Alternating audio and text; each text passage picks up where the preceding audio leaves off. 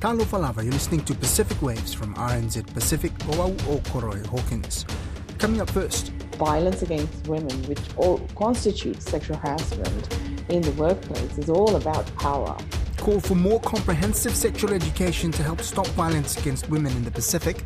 So it was a totally uneven playing field, essentially with the U.S. holding all the cards. The U.S. compacts a free association and why they matter for the region. But we don't get to have this rich talanoa, we don't get to heal, we don't get to learn from past mistakes. And a new children's picture book depicts Samoa's independence journey. The Fiji Women's Rights Movement is reiterating calls for comprehensive sexual education in school curricula in Fiji and the Pacific to help stop violence against women.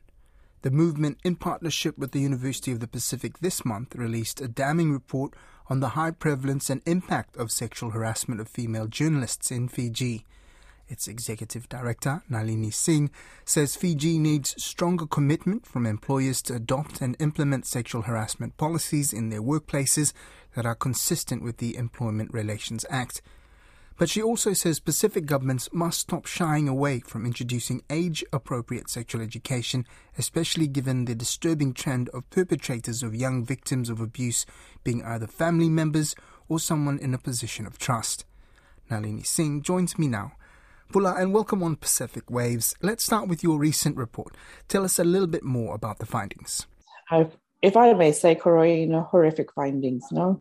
This particular survey done by the USP School of Journalism, they interviewed 42 respondents, with the youngest being 22 and the oldest being 51. And the average work experience of the 42 was around 8.3 years. And, most of the respondents said that they knew what sexual harassment was, about. And they said that the level of harassment at both the workplace and the reporting field is high. 2/3 of the respondents reported incidents, occurring at least sometimes in terms of them doing their work. So we have to understand here, Koroi, that, for women journalists, their workplace is not just the radio stations or the newspaper houses or their offices. It actually moves when they move to do interviews. It's important to have that understanding in terms of when they say harassment, that situation sort of changes. In terms of the survey, it found that most, the common type of harassment they faced was verbal, but it was often gestural as well. There's physical harassment, as well as remarks, that were passed around in terms of how they were dressed, how they were looking, and of course there were many crude and very sexual jokes. Only about 40% lodged complaints about the sexual harassment that had occurred in the workplace.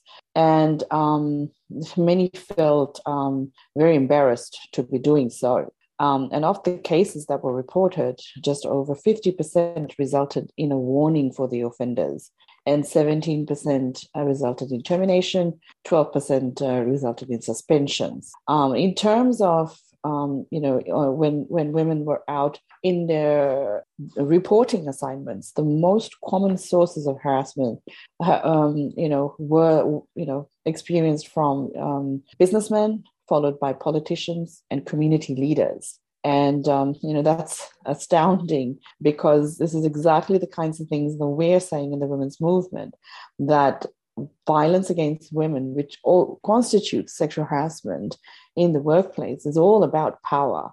Who holds the power and how do they use it?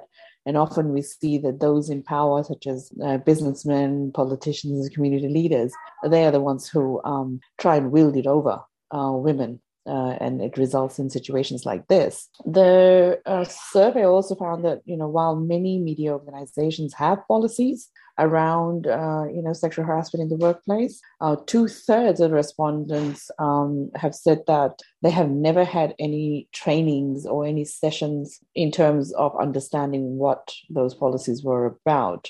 And more than half the respondents said that their experience of sexual harassment had impacted them professionally and mentally. And this is the clincher here, Karoy, because 83% of the respondents, they said that they had experienced online harassment at one point or the other, and online harassment was emerging as a major threat because the offenders were largely anonymous, and others included news sources or contacts, some government officials and political party affiliates. So yes, political and government stories, often leads to the highest level of online abuse, followed by stories about race and ethnicity as well as religion. So most of the respondents, sort of self-censored themselves or avoided those topics. And finally, most of the respondents said that their employers were not fully equipped to deal with online harassment. Today we're starting a new multi-part Talanoa series on the relationship between the United States and the freely associated states of the Marshall Islands, the Federated States of Micronesia and Palau. In March this year, the United States President Joe Biden appointed Ambassador Joseph Yun as Special Presidential Envoy for Compact negotiations. It's a significant appointment as the world superpower negotiates with three tiny Pacific Island states the next chapter of the funding arrangements under their respective compacts, which are essentially security and cooperation agreements. Joining me is our Marshall Islands correspondent, Giff Johnson. Kia ora, Jeff. So, where did the compacts originate from and why? Okay, the Compacts of Free Association with the three North Pacific countries, Palau, the Federated States of Micronesia, and the Marshall Islands, they evolved out of the transition from a colonial status into self-government independence, which started developing back in the mid-1960s. And this was all part of the other Pacific countries were becoming independent of their colonial rulers in the early and mid-60s into the 70s.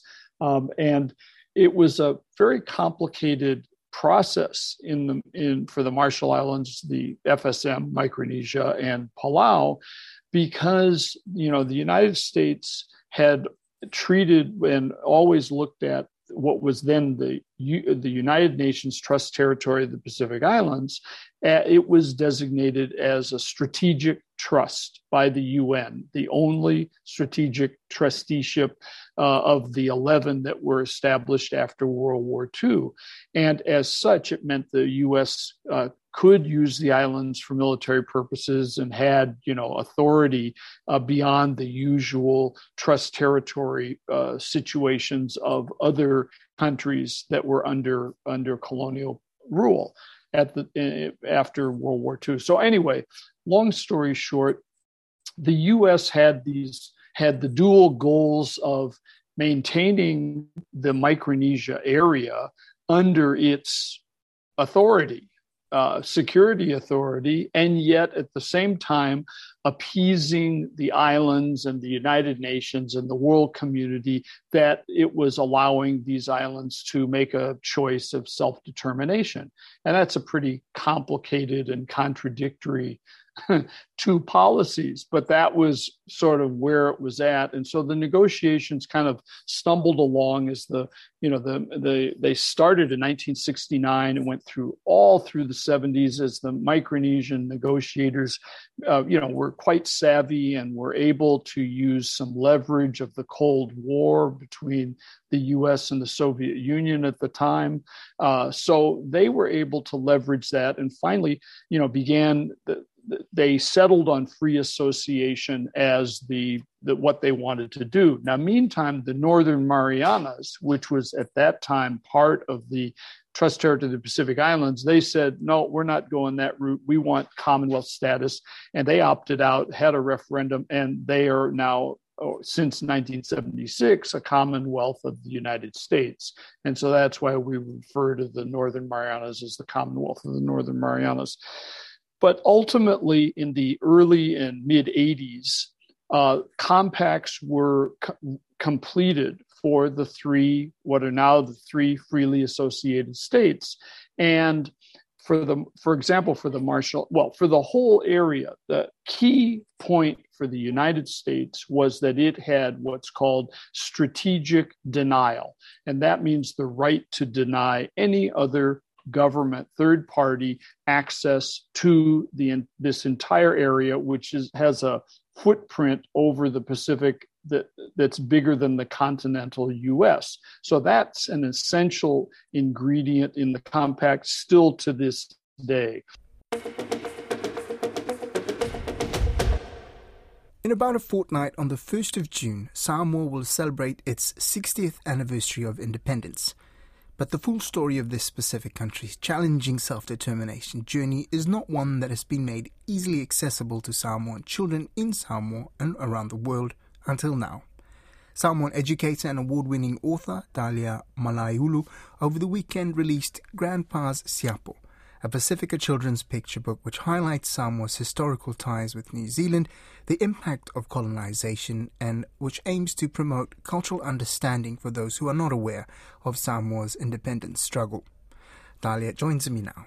Talo Falava, great to have you back on Pacific Waves. Now, this is quite a unique undertaking, isn't it? We have a lot of books dedicated to Pacific history, but not so many directly tailored for children. Yeah, that was really important for us. Exactly what you're saying. There's bits and pieces here and there, and you really do have to go and search for it. And it was really important for us to create this story so that it is in one place and that it is created by Pacifica for Pacifica. So that was also a driver as well. Now, tell us a bit more about the project itself. Something like this obviously has a lot of cultural currency, but also permissions, right, in terms of blessings for being able to do this kind of important work. Yes, definitely. So Grandpa's Siapo, the book itself was created by our Mila's book team, and we publish Pacifica children's stories for Pacifica to help them to be seen, heard and valued. And it is really special because it is the first picture book in the world that tells the story of our Samoan history, and it also received a personal blessing from the amazing Fialaui Fualeafi Tamasese, who family connections and even connections to the Mau, as well as almost Samoan royalty, was given really in the hopes of ensuring that future generations are aware of our culture and our history as well. So that was really, really amazing to be able to have her blessing of our story as well. I've had a look at the few excerpts that you've provided. I love the timeline. I think that's a really great way of illustrating things for children. I myself love timelines, so I really love the graphics, and it's a bit of a different take from your previous books. Am I right in saying that?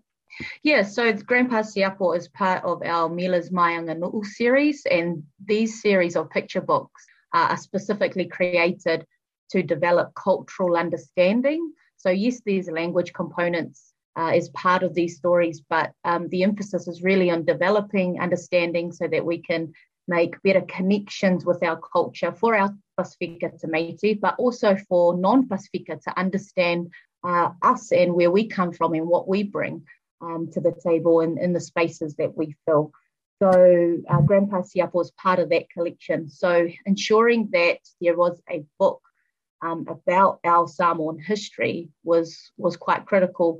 I was, in my time as a teacher in the classroom, I would talk to my Samoan students to see if they actually knew about our Samoan forefathers or the Mau, as well as just the journey and the real challenge and struggles that our people face to ensure that, for Samoa, the Samoan way of life, our language, our culture thrives and actually survives today for us. So a lot of our children, Pacifica children, unfortunately don't even know our history, which is quite sad. So making sure that we had this type of book to share with our te Métis as well as educators and families was really, really important. That's Pacific Waves for today. Remember, you can download us free to your device from Spotify, Apple or iHeartRadio. Until next time, Momea.